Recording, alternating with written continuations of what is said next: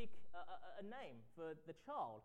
But you don't just pick a name, any name. You have to make sure it kind of goes well with your family name, right? You can't just have any name. It has to kind of have a good ring to it. And that's what we did anyway. So we had to have 3 syllables in the first name to have a nice ring with a single syllable surname.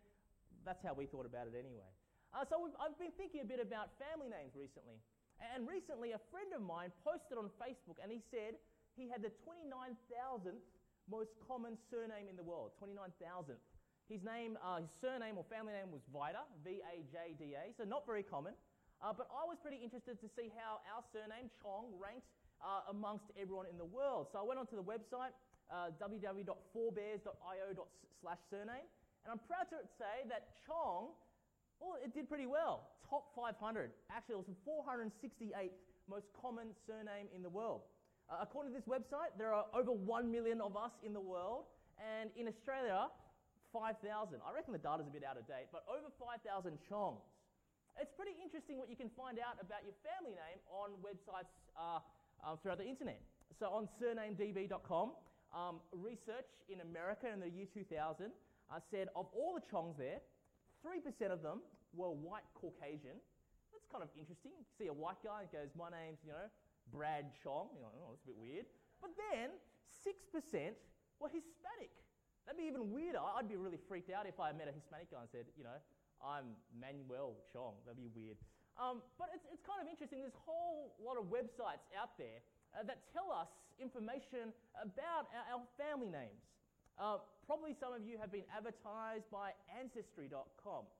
What this website does is it traces your family name and pulls in all kind of data from international records, migration records, births and deaths, and essentially creates a picture, a story of your family, how they've migrated over time, the different kind of occupations your family's had, and maybe why you are the way you are because of your family history.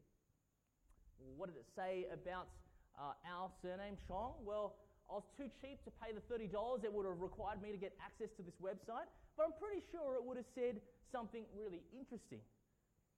See, the reality is our names, and especially our family names, aren't just kind of interesting statistics. Our family names link us to a greater story, a tradition. As you talk to your parents and grandparents and maybe your great-grandparents, you learn really interesting things about your family. Maybe why you are the way you are right now. And so the reason that the gospel writer Matthew starts his account of who Jesus is by giving us Jesus' family tree, the genealogy, it's so that we would understand more about this person of Jesus. See, the Gospels are essentially eyewitness accounts. They tell us about this person of Jesus. It's evident. Verse 1, this is the genealogy of who? Well, it's Jesus. And so Matthew is writing. He's writing to his readers, and he's writing to you this morning so that you will understand who Jesus is and why he's come into this world. Who Jesus is and why he's come into this world. And so what this genealogy, this whole list of names, what it does for us is it locates Jesus in history. He's far more than just some random Middle Eastern guy that we read about. He's actually someone that's real. He's not just a figment of people's imaginations. See, Jesus is part of a great tradition and a great heritage. And so this genealogy reminds us of who exactly Jesus is and why he has come into this world. And so today, as we look at the Bible, we'll see that the story of Jesus, as told through this genealogy, is a story about new beginnings. It's a story about God's faithfulness. And ultimately what we see is it's a story about salvation. And so as we think through these big ideas, new beginnings, God's faithfulness, and ultimately salvation, I want you to walk out the door this morning with a renewed sense of hope. A hope that essentially is grounded in the relentless love of God for his people. I think that's what this passage should do for you. You should become more hopeful about life in this world, about facing the brokenness and suffering of your lives as you read this list of names. So why don't we look at this passage together? And if you want to follow along in your bulletins, we're looking at the first point, a story of new beginnings. See, this genealogy is a story about new beginnings. It's right there at the beginning of verse 1. Look there with me. Verse 1, we read, this is the genealogy of Jesus. If you literally translate the first few words of verse 1, it's literally translated as a book of beginnings. This phrase, a book of beginnings, happens only 2 other times in all of Scripture. And it happens in Genesis 2 and Genesis 5. And each instance where this phrase is used, there is a significant new beginning. See, what the gospel writer Matthew here is trying to tell us to do is he's making allusions back to the book of Genesis, suggesting that as Jesus arrives in his birth, in Jesus' coming, we're seeing significant new beginnings. And that kind of fits in with the whole context of the Gospel of Matthew. The whole idea of the Gospel of Matthew is about new beginnings, the story of Jesus, who has come into this world to establish God's new kingdom, a kingdom where God dwells with his people, a kingdom that is devoid of evil and suffering and wickedness. This genealogy tells us that Jesus is the beginning of that new kingdom. He's the beginning of God doing something great and amazing and new. But note there, it's not, this is the genealogy of Jesus. Jesus is described in a few different ways. Verse 1, he's described as the son of Abraham. And this is where the genealogy really originates from, isn't it? Verse 2, it's Abraham is the first person that's listed in this genealogy. If you're a visitor and you don't know who Abraham is, that's okay. We meet Abraham in the first book of the Bible in chapter 12. Abraham, we find out, is really his story is a story of new beginnings. See, Abraham's a nobody. He's not someone that's part of a royal family. He's not someone that's really important by any standards. He's not a celebrity. He's not someone that we would pay attention to walking down the street. He's an ordinary nobody. And yet it's to Abraham that God speaks. And he calls him out of his homeland to a distant land. And as he does this, he makes amazing promises to Abraham and his descendants. He tells Abraham that his descendants would be numerous, so numerous that they would be like sand on the seashore, that his descendants that would ultimately become the nation of Israel would inherit the land of Canaan, and they would be a nation that would be blessed by God, be a blessing to others. Ultimately, what we see in these promises is God is promising that they would enjoy all that God had intended for them. He says that he will be their God and they will be his people. This opportunity, this promise of a relationship with God. See, for a nobody, for someone that's just walking down the street, for God to pick them out and make these great promises represents new beginnings. He has no claim. Abraham has no claim to some kind of amazing legacy or to some kind of dynasty. No, they represent something new. And what we start to see in the New Testament is that anyone that is Abraham's descendant, not necessarily by blood, but by faith, can share in these new promises. But what is truly amazing about all these promises is we start to realize that Abraham and really anyone isn't worthy of any of them. See, we read at the beginning of the book of Genesis, in Genesis 3, where Adam and Eve disobeyed God. They essentially rejected God and distanced themselves, and really all of us who are just like Adam and Eve from all of humanity. And because of what the Bible calls their sin, humanity really is doomed to death and judgment. They're unable to enjoy a relationship with God. But what we also see in Scripture, even though humanity disobeys God, even in their sin, God dearly loves the people he has created. He graciously provides ways in which they would not have to face judgment and death. God graciously provides animal coverings for Adam and Eve. He lovingly saves Noah and his family by calling Noah to build an ark. But in the most explicit signal that God dearly loves his people and wants to be in relationship with them is he gives these promises to Abraham. See, this is why Jesus being a descendant of Abraham is so significant. Jesus is part of that family that God said he would bless, but use as a blessing to bless this whole world. And Jesus is part of the family that knows about this idea of new beginnings. See, the reality is your present and quite often your future is so often wrapped up with your past. If you've ever failed an assessment or a quiz or maybe even a whole subject, so often people can overcompensate. They can study really hard, so afraid that they might fail again. Their past has shaped their present and even their future. For those of you who've had a girl break up with them, ever since you've tried to start dating again, you quickly make awkward jokes, really hoping that you'll impress other girls, only to turn them away. Once again, your past impacting your future, and probably your very distant future as you find no girls that will laugh at your jokes. See, the reality is your past always affects your future. Maybe you make a bad investment and then you so often become worried about retiring or providing for your family. And for those of you who are just graduated and are thinking about a job, partying in first year and not doing well in your subjects can really affect your weighted average mark. I'm sure all of you know about that. But see, as we hear about this story of Jesus, a story of new beginnings that Abraham finds, we see how it's important. See, new beginnings with God, it's not about God miraculously filling your bank balance if you made a bad investment, or God filling people with amazing self-confidence so they can really make great one-liners in front of girls. No, that's not the point of new beginnings.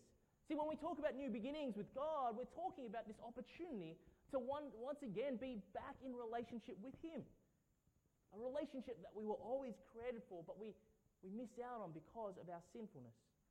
See, God's promises to Abraham become this precursor to the new beginnings that anyone that has an opportunity to have a relationship with God.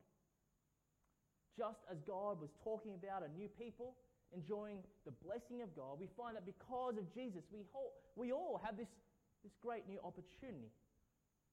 This opportunity to be in relationship with God. And what that means is that we're now defined no longer by what we do in this world, we're defined by our relationship with God. We're no longer defined by the shame of our past. We're no longer defined by disappointments and failures. You have an opportunity to wipe that slate clean. You become defined now by your relationship with God. A relationship where God says, regardless of what you've done, I love you dearly. I warmly, excitedly accept you into my family. I guarantee that this life will not be your only, but there will be life after death. This is the new identity, the new relationship that we get to experience. And so if you're a believer, if you're a Christian this morning, this is why I think that these list of names should generate a hopefulness as we see that Jesus is the son of Abraham. See, knowing this new relationship we have with God, we start to think about suffering differently. You should realize that your failures and setbacks don't need to define who you are as a person. You realize that God is allowing these moments to shape you to become more like Christ. You start to think about your sanctification or your maturity in God differently. You know that God is at work, and that even though you failed to live up to how God called you to live once more, you know that God is definitely shaping and transforming and working in your life. See, if you truly understand the new beginnings that come in Christ, then there is a joy and hopefulness that invades your heart. There should be this perseverance now. Even amongst suffering, even amongst wickedness and evil, as you see brokenness in this world, there is a hopefulness that stirs in your heart. And so, Christian, whatever your year has been like, the Christmas story should remind you of the joy you have because of Jesus. Jesus who has come, who is the son of Abraham, who brings us into relationship with God. And so Jesus' story becomes our story, a story of new beginnings. But we also see in this story a story of God's faithfulness. And that's our second point. See, note also Jesus is not just the son of Abraham. Verse 1, he's also the son of David. See, this is a sign of God's faithfulness. David, we know from the Bible, is one of the greatest kings of Israel. And just like Abraham, God made him amazing promises. He told David that someone from his seed, a king, would be raised. A king that would establish an amazing kingdom, a kingdom that would last forever. And on this king and this kingdom, God's love and favor would continually be poured out. But ever since that time when God has made these promises, people have been looking. Who is this king? When is this kingdom coming?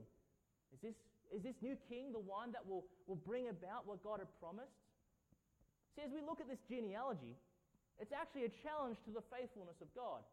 So you note in verse 17, we see that it's kind of a snapshot of the nation of Israel.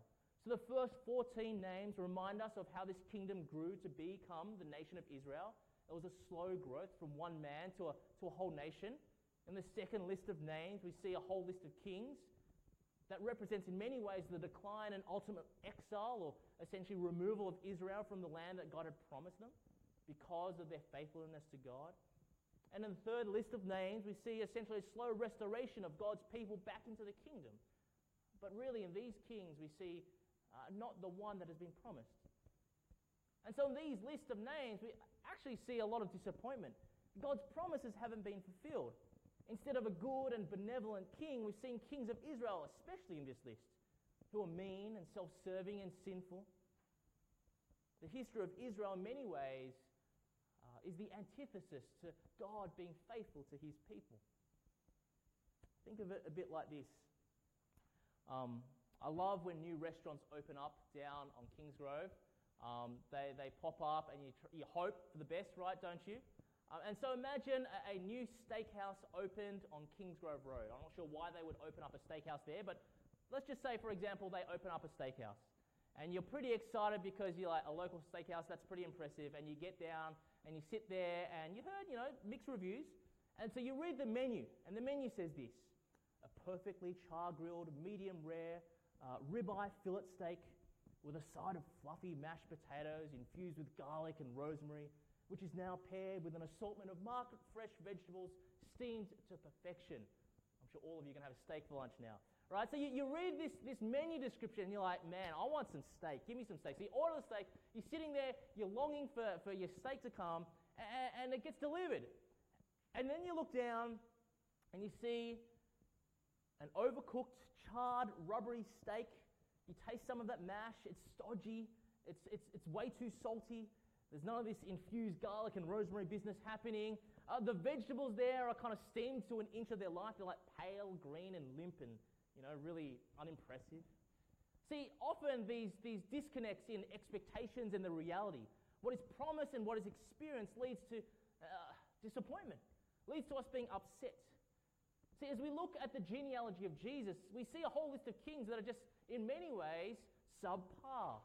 It feels as if God has been serving up rubbery steak and stodgy mash to the nation of Israel. It feels like he's been unfaithful in keeping his promises. It would be easy for anyone to be disappointed in God. But see, Matthew's purpose in saying that Jesus is the son of David is to remind us that God is faithful to keep his promises to the nation. It reminds us that God has not forgotten them. And in spite of the wicked things that Israel have done, in spite of their idolatry and serving other gods, this genealogy is telling us that Jesus is the promised king. He's the one that would bring about God's new kingdom. Well, how do we know this? Well, I think verse 17 gives us a clue. See, verse 17 tells us how all these names are organized. Look there with me. It tells us that essentially we have 3 lots of 14. Now, if you're an astute historian, you'll actually know there are a number of discrepancies here. The second group of 14 actually has omitted some kings. So if you look through other records of the Bible, Ahaziah, Joash, Amaziah are all missing from this list of names, of this list of 14 kings.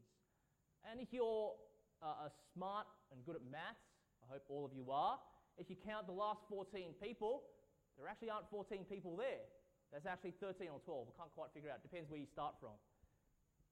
Why are all these discrepancies there? What's the point of saying there are 3 sets of 14 if there aren't actually 14 in the list? See, the author is not really trying to make a historical point. He's not saying this is an actual historical representation of every single king, that all the kings are historical people. No, the author is trying to make for us a theological point. He's trying to teach us about God and what God is doing. And what is this point? Well, hopefully you can follow this simple piece of maths that I'm about to break down for us. Instead of having 14 people all in a list, let's break it into half. What's half of 14? 7, right? So if we count all the list of 7s, we actually have 6 sets of 7 instead of 3 sets of 14. Hopefully that math is not too difficult for everyone here. I'm hoping, because all the kids are up there, so if you can't figure this out, we've got problems. But if we have 3 sets of 14 and we halve that, we have 6 sets of 7. And so what we see here, as Jesus is born, we see the beginning of the 7th set of 7. If you read through the scripture, the number 7 is so often associated with the idea of perfection and completeness. Think about if you're with us through the book of Leviticus. Remember the year of Jubilee, which was the 7th year of the 7th times of 7 Sabbath years. And what happened in Jubilee? Jubilee was an image of restoration and renewal for God's land and his people. See, if Jesus becomes this 7th set of 7, Matthew is indicating to us that the Son of David is bringing about this new kingdom of God, this kingdom of perfection, this kingdom that will make all things new. A kingdom that is previewed in the year of Jubilee, a kingdom that we hear prophesied about in Revelation 21. Have you ever waited for something? Maybe without public transport, you're often waiting for a bus or a train. Maybe for some of you, it's school holidays that are coming up, or potentially annual leave. And maybe you're waiting for the chance to start dating or get engaged or even married. See, waiting creates for us this anticipation that it only consummates, only happens once the thing arrives. Similar to the joy that we feel when the bus finally turns up, or when holidays finally get here. Matthew is wanting us to have a joy as we see that Jesus, the promised King, has arrived. God has been faithful to keep his promises. The promised King is here. See, this is what the genealogy is hoping to do for us. Stir joy and hope in our hearts, knowing who Jesus is and why he is here. It's so easy to be discouraged as we look at life in this world. You only need to turn on the news to see how much tragedy happens, if not in your own lives, throughout the lives of this world.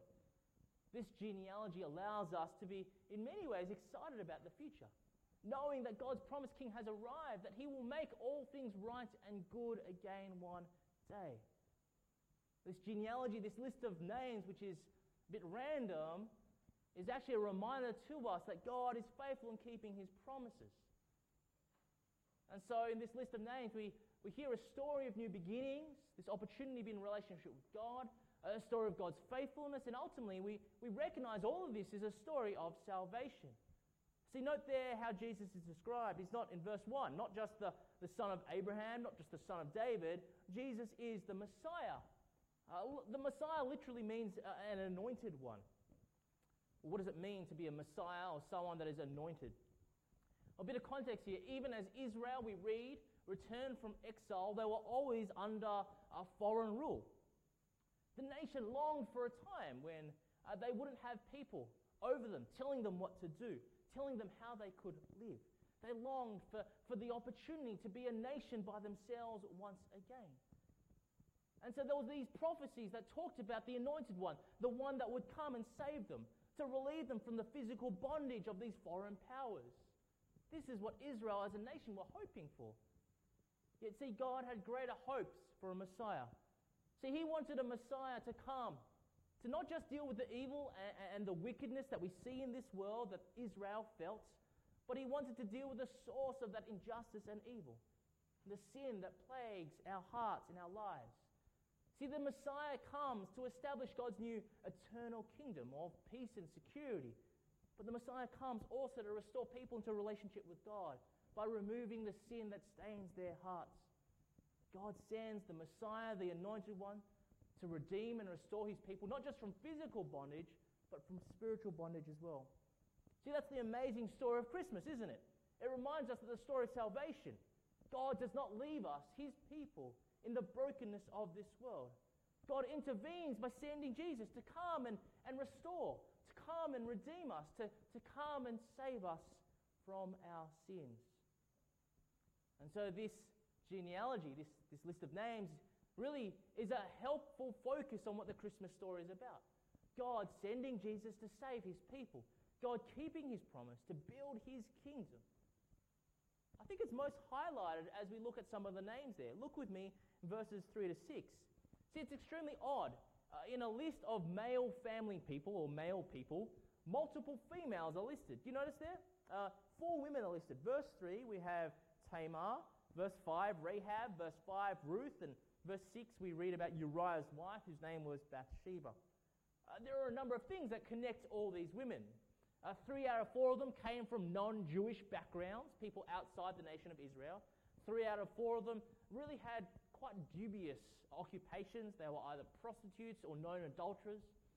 See, the women in this genealogy essentially represents all those who really have no hope of enjoying God's blessing. These women represent outsiders of God's people, those with morally dubious backgrounds. In many ways, in modern terms, these women reflect murderers, thieves, and terrorists. It's probably bad to take that out of context, but that's the kind of scandal that we should see as we see women in this passage. These women reflect people least likely to be accepted by God, to be called into his family.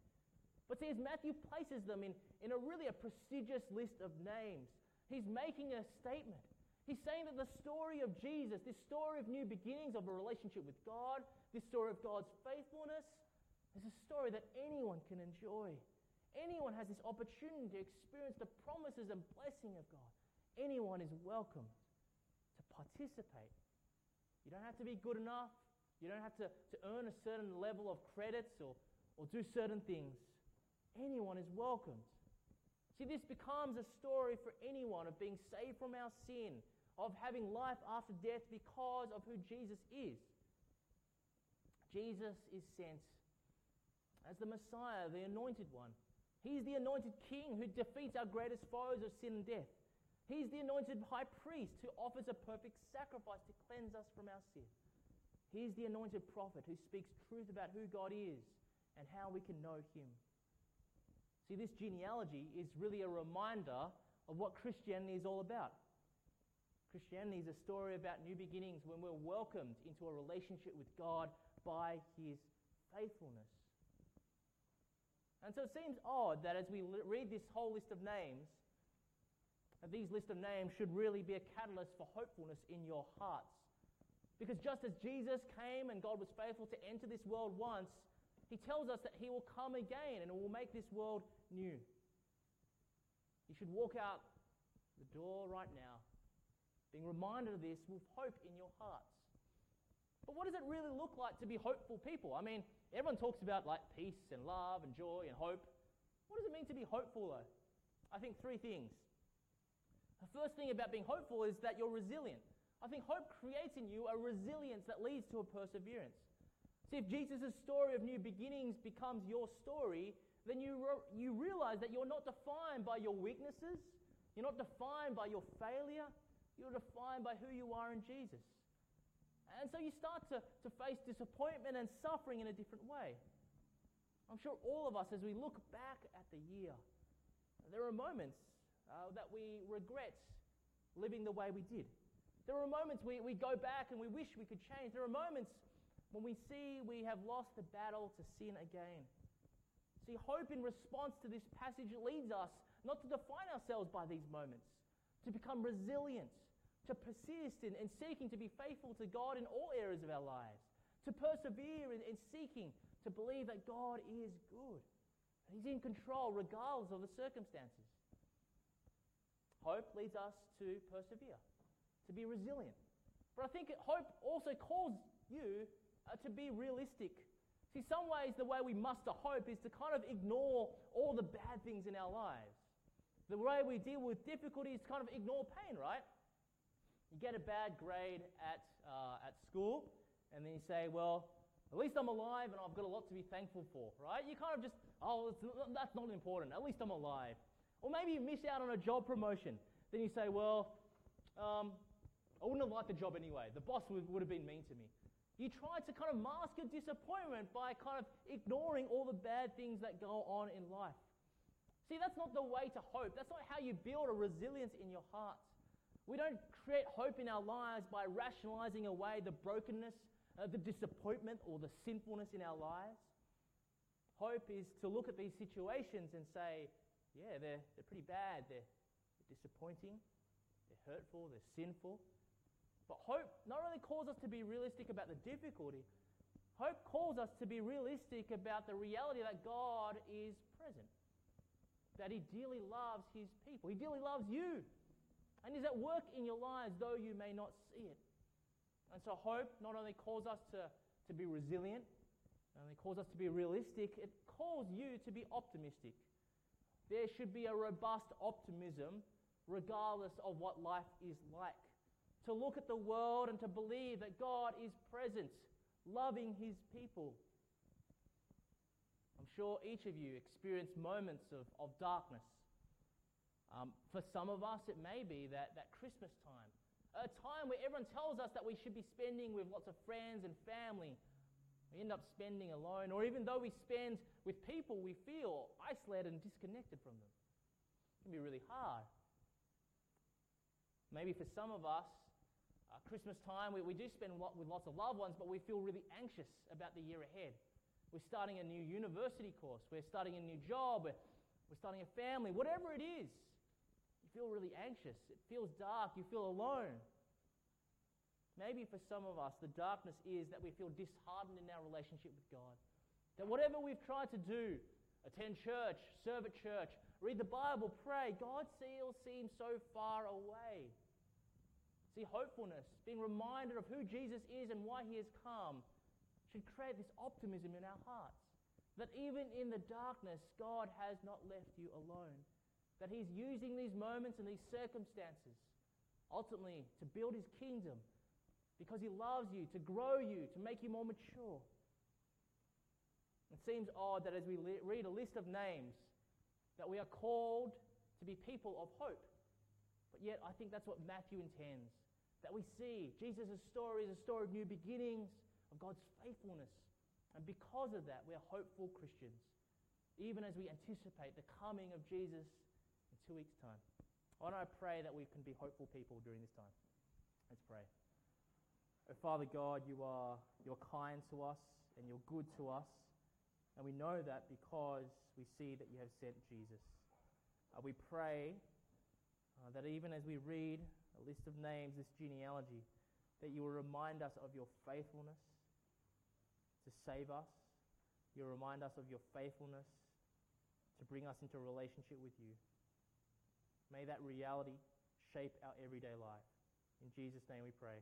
Amen.